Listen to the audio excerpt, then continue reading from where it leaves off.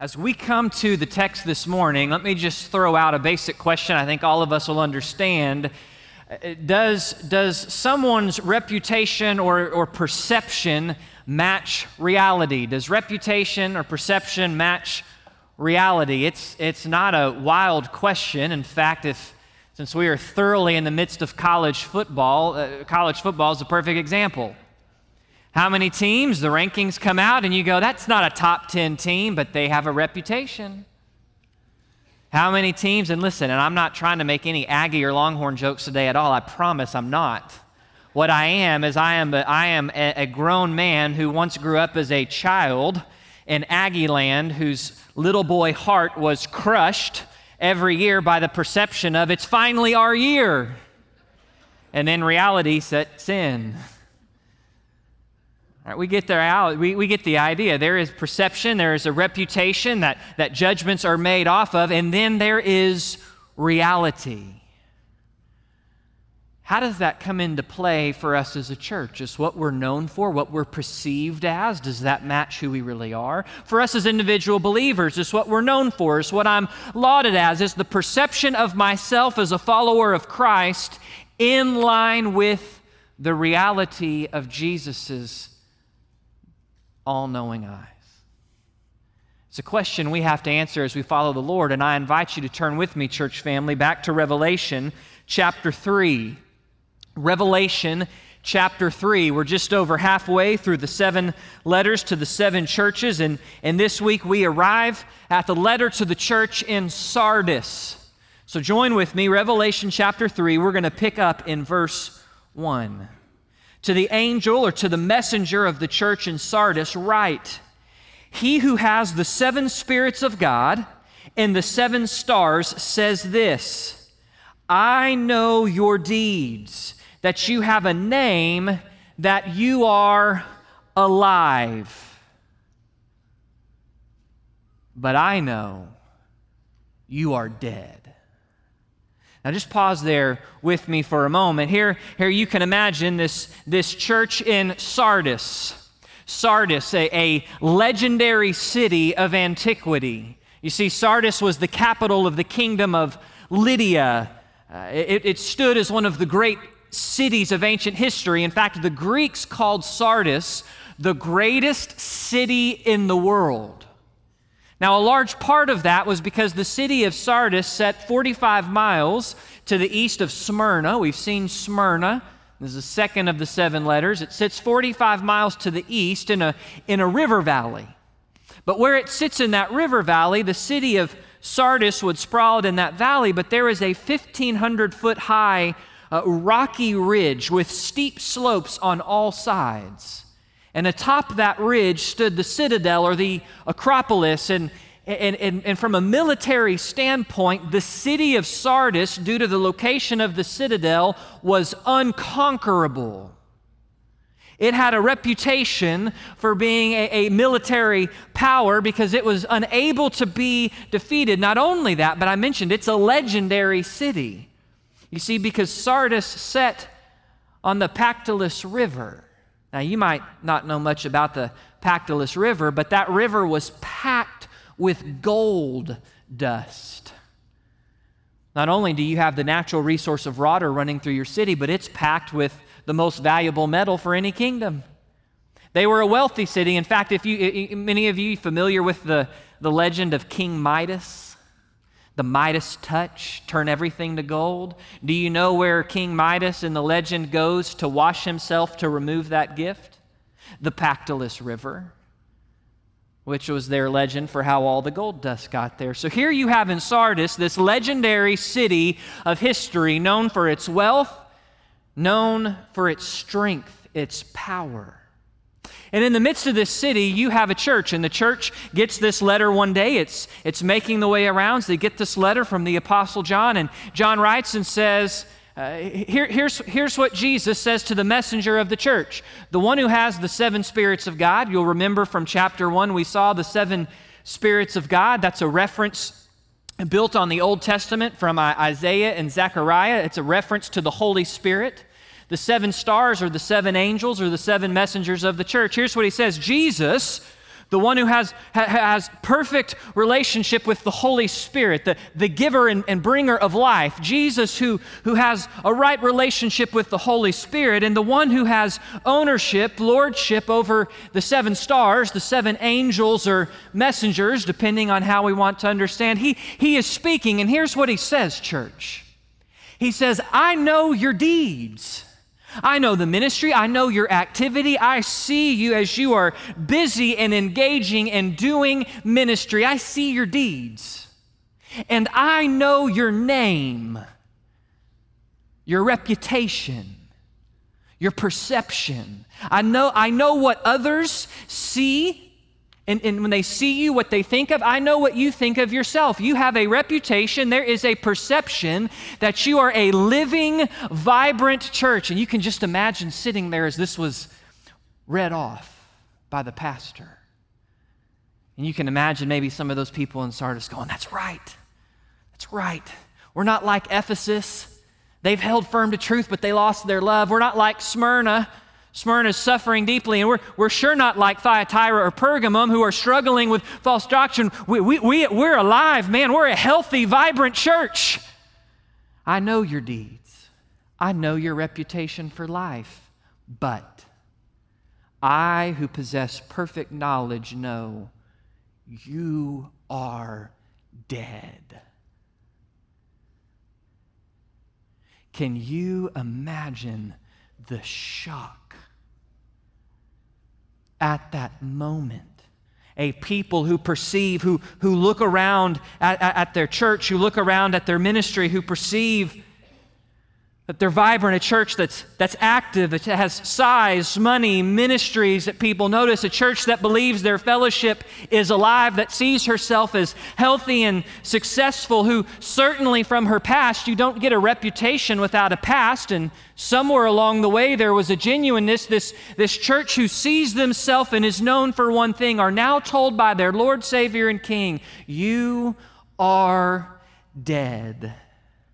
The words would have been piercing, church family. It would have been all the more piercing for Sardis because remember what I told you. The city of Sardis had a reputation for being unconquerable. Yet it's very well known that at least 2 times in their history, they were conquered in that citadel because of the overconfidence, the lack of vigilance, by the part of the Sardians to actually watch and defend. And so what the city of Sardis is in fact known for is a reputation for one thing, when the reality is, due to their overconfidence, pride, and lack of vigilance, they were routinely conquered. And here's what he says, you've got a reputation, you've got a perception that you are one thing, but I see you are something quite different. You are dead. Far from possessing a radical faith, their faith was invisible. Face, do you notice there's nothing so far about any challenge they face? In fact, as we read through the rest of the letter, they face no challenges. Faced with comfort and ease, they are dead. Now, let me clarify something for us. When he says you are dead, normally, if we're used to the language of Scripture, when we hear dead, we rightly associate dead with being dead in my trespasses and sins. Dead is referring to those who are outside of a relationship with Jesus Christ, who have not been saved by grace through faith. That's not the context here. Here he's not talking to a group of people that think they're a church but really are lost. He's talking to a church. One, he says, right to the church. And unlike in many of our minds, church, when you read that term in Scripture, church does not include lost people in it. You can only be a part of the church in Scripture if you are saved by grace through faith. Not only that, but look with me. He says, wake up and strengthen the things that remain, which were about to die. For I have not found your deeds completed in the sight of my God.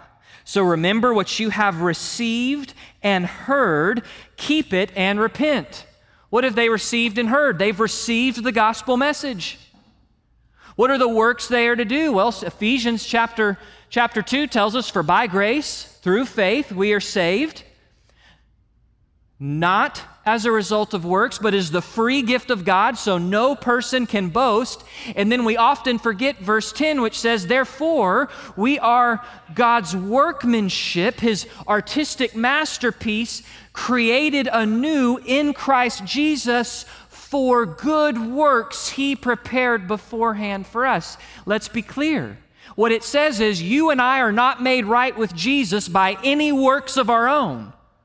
But what is clear is when by the grace of God, you and I respond in repentance and faith, saying, Jesus, I am without you. Jesus, I am by nature a sinner. Jesus, I deserve death, and you paid the price for me, and I am asking who you are on the basis of who you are and what you've done to save me, to restore me, to reconcile me to God. When that happens, that is surely by His grace, His good, undeserved, can never be earned in all of eternity favor. But when you and I experience that salvation, here's what it says. We are recreated. We are made an artistic masterpiece of God, and that we have been recreated. We have been saved by grace, not by works, to live out of that salvation a life that fulfills the works Jesus has prepared for us. He says, I found your works incomplete. Here's what I'm saying, a long way of saying, He's not writing to lost people, church family. He's writing to believers who are really saved, but are living as though dead. We find Jesus' evaluation. You've evaluated yourselves alive. I've evaluated that you're dead. Not only that, not only are you dead, but He's found them to be failures. I found your deeds are not complete in the sight of my God. I know the purpose and plans that God has laid out for you as a church, for you as individual believers, and here's what I found. It's incomplete. And you're not taking any more steps to fulfilling it. I see you're failing. Not only are you failing, you're unprepared. He says, drop down, look at the last part of verse 3. If you don't wake up, I will come like a thief, and you will not know at what hour I come. I'm going to come visit you.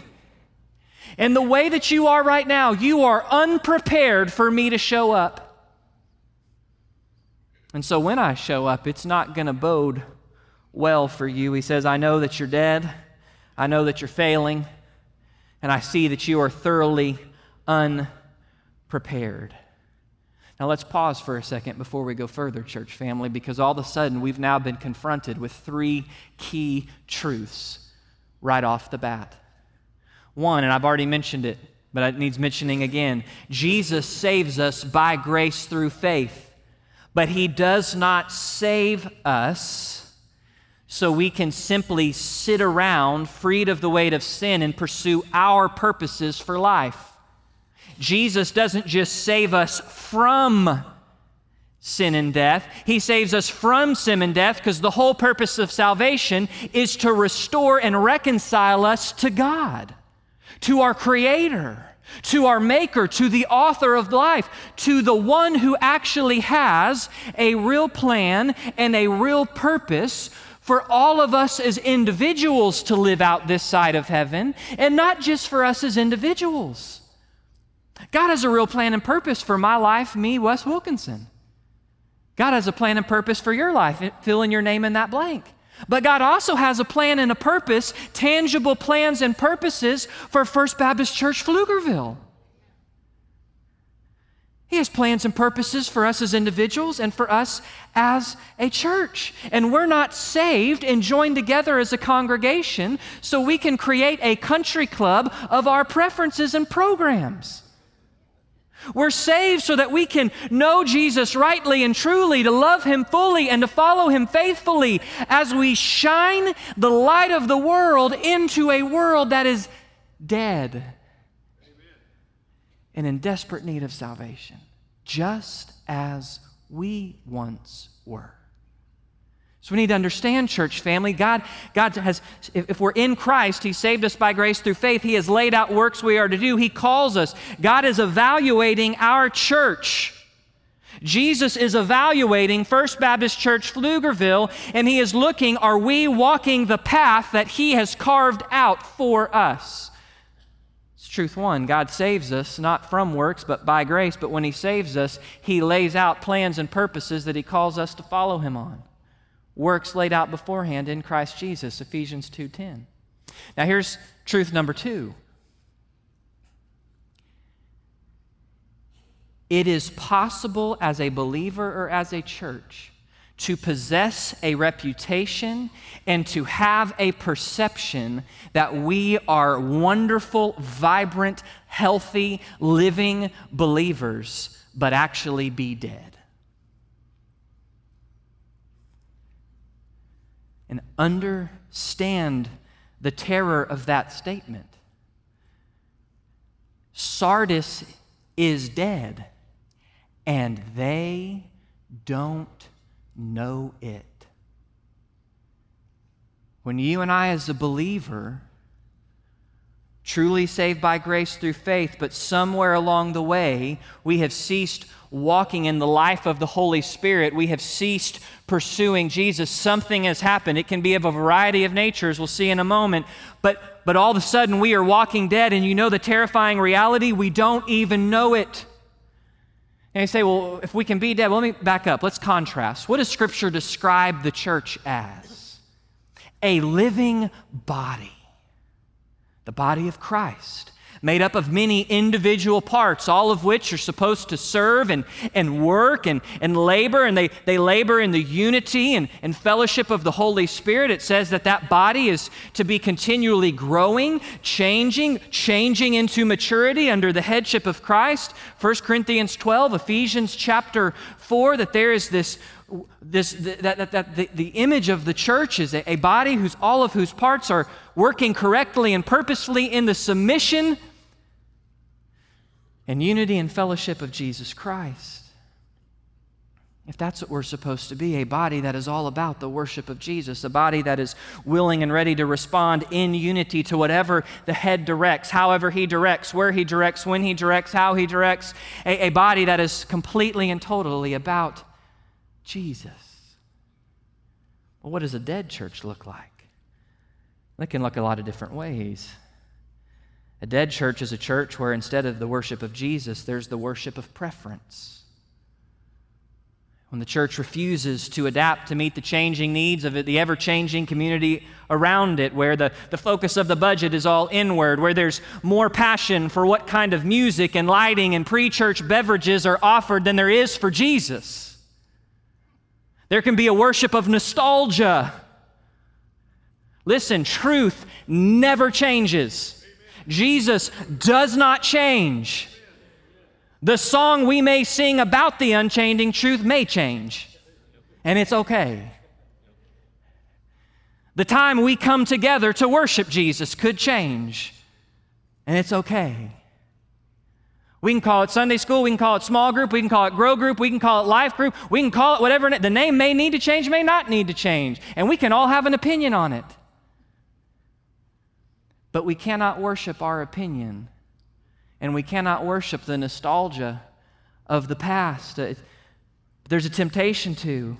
We won't change because everything would be perfect if we just returned to the glory days. The past is both the hero and the solution. There's a worship of facilities. This is our building. This building has to be used this way. There's a worship of, call it ambiguity. What do you mean by ambiguity? Well, has the church lost sight of its purpose, its mission, the mission of God, as defined by God in Scriptures? Has the Great Commission become the Great Omission in the life of the church? I saw an article, when does my church need revival? When it's plagued with disagreements, when the preaching is ineffective, when few people remember the last time a person was saved, when God's supernatural power is no longer seen, when God is not praised regularly. If this is what a dead church looks like in contrast to a living body that is moving in unity and fellowship, that is completely and totally caught up in the worship of Jesus, the one who is the head, if this is the contrast, how do we get there? How do we go from a living body? At one point, Sardis, you don't get a reputation for life if there wasn't ever life. But at some point, that life went from life to decay. How do you get there? We get there when we make it all about us. Amen. Our ways, our traditions, our expressions, our ministry. We get there when we forget it's all about Jesus, His will, His ways, His mission, His glory. Amen. You see, church family, we need to understand Jesus didn't save us by our works. He saved us by His grace, but He did save us to walk in the works He's laid out for us. We need to understand it's possible to think we're walking out those works but be dead. But there's a third truth to understand, church family. It's this: Jesus loves to resurrect His church. You catch that? Look in the text. He says, I know your deeds. I know your reputation. I know you're dead. And do you notice the next words aren't, so just finish dying off. I'm done with you. No, Paul's really clear to Timothy that when we are faithless, he is faithful, for he cannot deny himself. Look what Jesus says. He says, wake up. Live as someone awake. Be alert. Pay attention. Strengthen, establish, confirm the things which remain, which are about to die. He says, there's still a little bit of life amongst you. The situation is critical, but death isn't imminent. Why? Because this is Jesus' church. It's Jesus' body. He is life. And there is no amount of decay and death a church can walk in that he can't and won't resurrect. It says, wake up and strengthen. I've not found your deeds complete in the sight of my God, which is a stinging indictment, but it's also an invitation. There's a chance to complete it. I'm calling you. So how are they to respond? Look at what he offers. He offers restoration. So remember what you have received and heard. Remember the gospel message. Remember that you who are by nature born sinful in rebellion against God, you who by nature has made it all about you,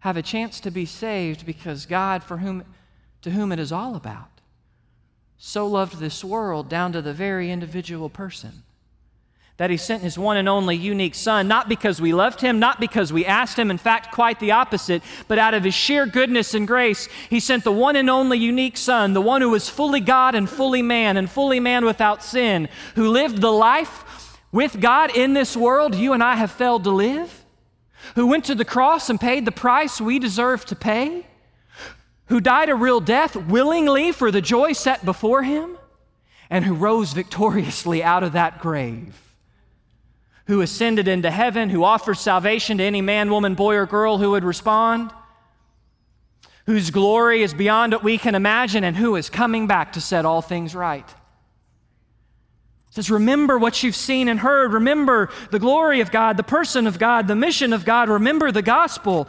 Remember it. Not just remember one time, but it's a present tense command, meaning live in a way where you are constantly bearing the weight of the gospel in your mind. But don't just live where you're constantly keeping in front of you. He says, keep it, observe it, guard it, protect it. Make sure that you're actually carrying it out by the grace of God and the power of the Holy Spirit. Live it out and repent. Acknowledge that you are in fact walking in a way of death, that you are not walking alive with me. Turn back to me, acknowledge that I am right, you are wrong, and be restored in fellowship with Jesus. You see, here's the great truth, church family. We can be critically dead, but not terminally dead. And there is hope for any one of us in this room, individually or corporately. If we have in fact come to faith in Christ, but somewhere along the way death has crept in, there is hope today because Jesus is a God who loves to restore. Amen. We'll say, Pastor, well then how do we respond? How do we respond in light of the fact that Jesus' evaluation and warning? How do we respond to that? How do we find that restoration? Well, we just mentioned it. It's right there. First, we wake up. He says, wake up. Wake up and tune into reality. Stop sleeping in your ignorant dreams and nostalgic memories of life. Wake up. Wake up. See it. Wake up and see. As an individual believer, you can live your life on reputation, and reputation does not equal loving relationship with Jesus. You can be a Sunday school teacher who's known for being the best Sunday school teacher in the church, but in whose personal life there is no personal fellowship with Jesus. You can have a reputation in the church, man, who's the go-to servant? Oh, we can ask so-and-so, they will step up and serve anybody. Never mind that behind the scenes, they won't serve anyone in their own family. They treat their spouse like trash and their children are neglected. Or that's just such a loving, great person, and behind the scenes there is just sin entrenched everywhere in life, and it's hiding in secret, and that person just continues to hide rather than coming forward, not for shame, but coming forward to find encouragement and accountability and restoration and a loving church to walk alongside. It can manifest as a believer who knows all sorts of Scripture but has no heart for evangelism. It can come off as a student living off the reputation of their parents' faith but not actually walking with Jesus on their own. Got to wake up. There's lots of ways we can be dead Christians. There's ways we can be dead churches. We can say we have a perception of life. We do lots of ministry, but the reality is we ignore what all the Word really says. That's one way a church can be a dead church. Primarily in the text focus is not on theological or scriptural compromise, moral compromise. The focus of the text here says you have a name. You've got a past where there were some good, genuine things, works of God, but you're living on that past and not walking with Jesus in the present. And listen, I don't care if you're a traditional or a contemporary church, it goes both ways. Oh, we're a great church. We've got the best choir program, got the best Christmas concert. Our Sunday school second to none. We still do door-to-door evangelism and visitation. And you better believe we worship in God's seats, pews. That'd be the traditional church. You can be the contemporary church. Oh man, we've got the best praise band. When you come in and worship, it's full three-dimensional sensory experience. We've got God's seats, theater chairs. Sunday school, that's old school. We've got cutting-edge, trendy, hip small groups. I can describe to you what every different style of church can rest on in terms of their reputation. But understand, church family, reputation does not equal today's love. Now, the irony is life is found if there's a danger to live on yesterday's love. Yesterday's, if my perception, it was built on yesterday's reputation. Here, and so therefore there's no willingness to move and follow. Here's the irony of that stillness. Life is found in movement and change, not in stillness.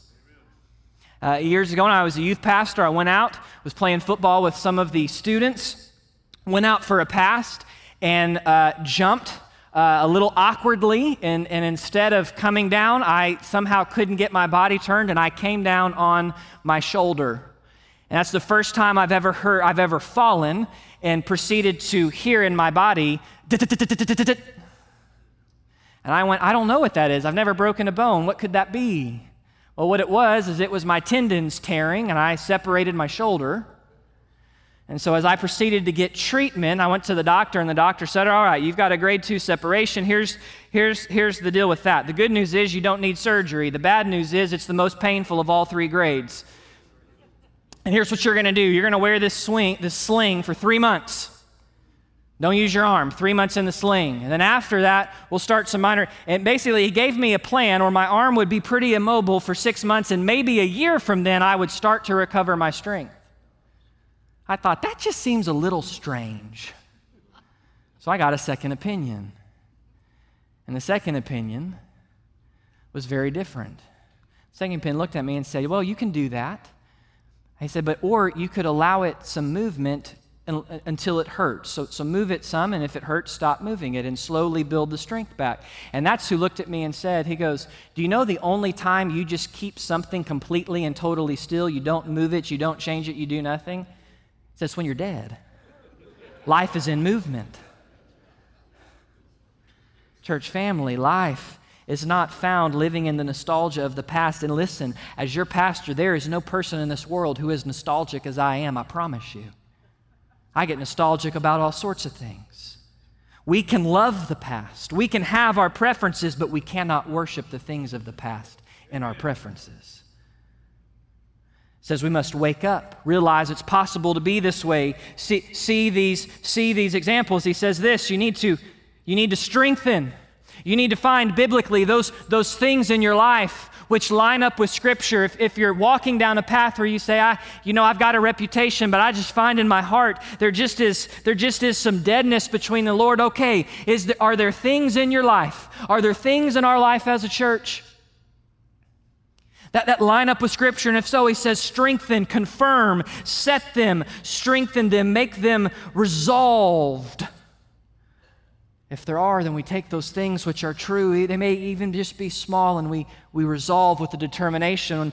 We're remembering. It says, remember what you have received and heard. Church family, remember who Jesus is and what He's done. Remember, it's all about Him and not us. Remember, following Him is about daily loving Him fully. Remember, as we love Him, we serve, we give, we follow Him where He leads. And some days He may take us up the more traditional path, and some days He may take us down what looks like no path. Our job's not to pick which path is our favorite. Our job is to lovingly follow Him because He is our Lord. He is our King.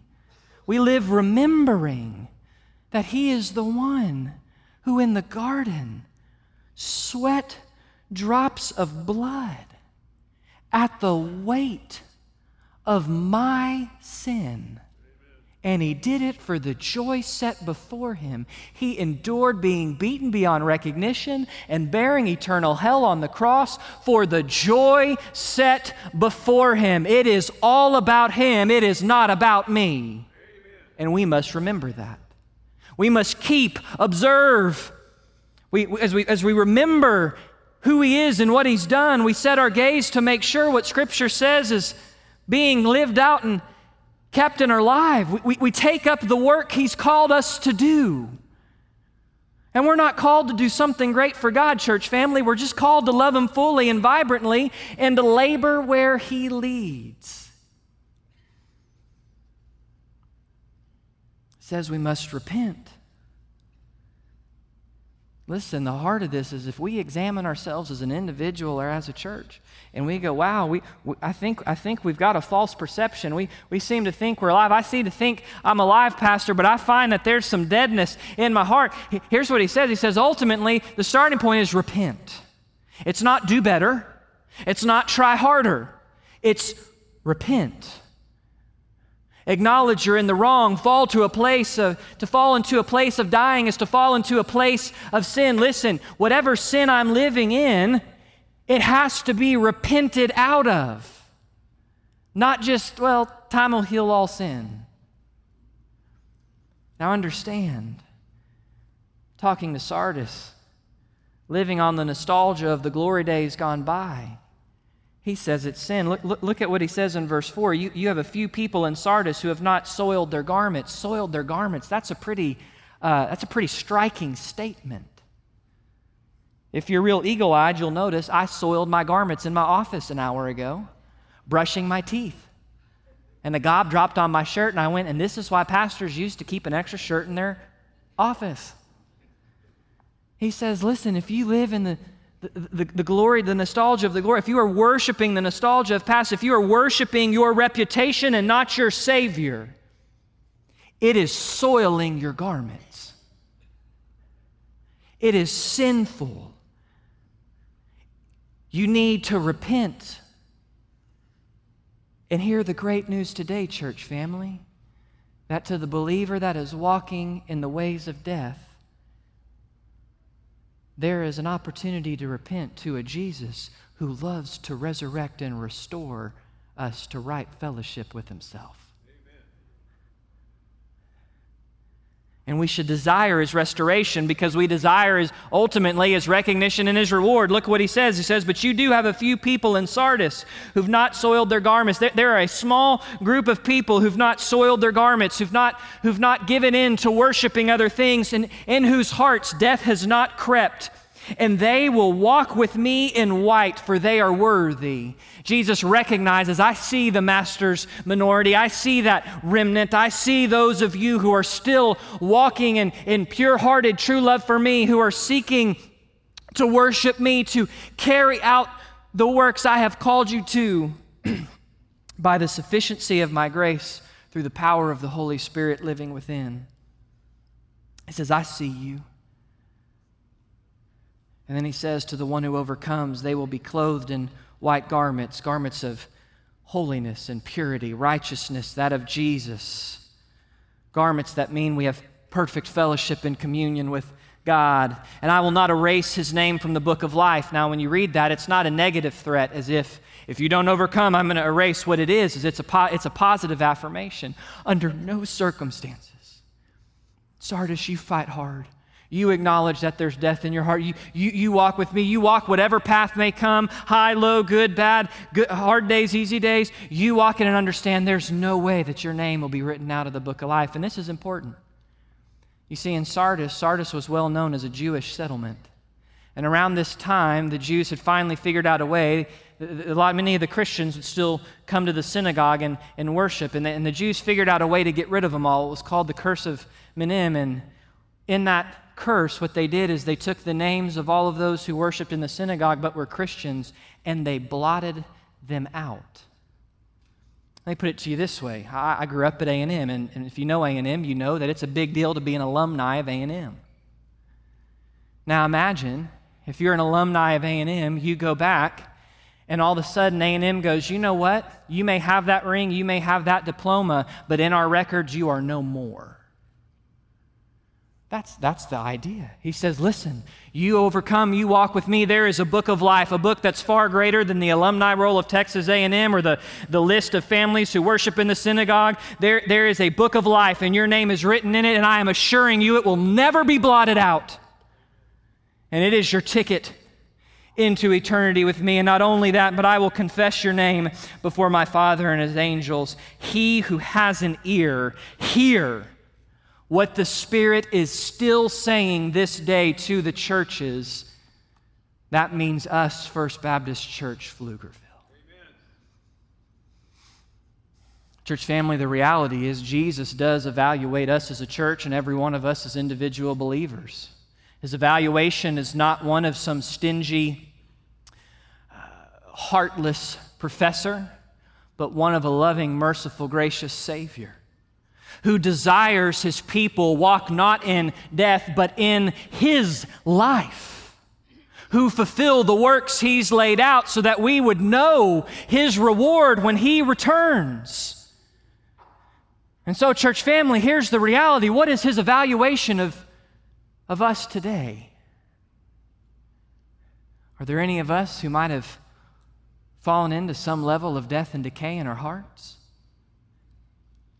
If so, today's the day to wake up, church family.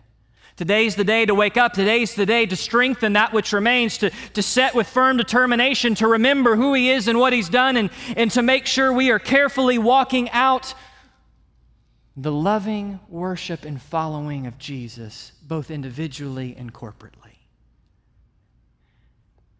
You see, here's the reality, church family.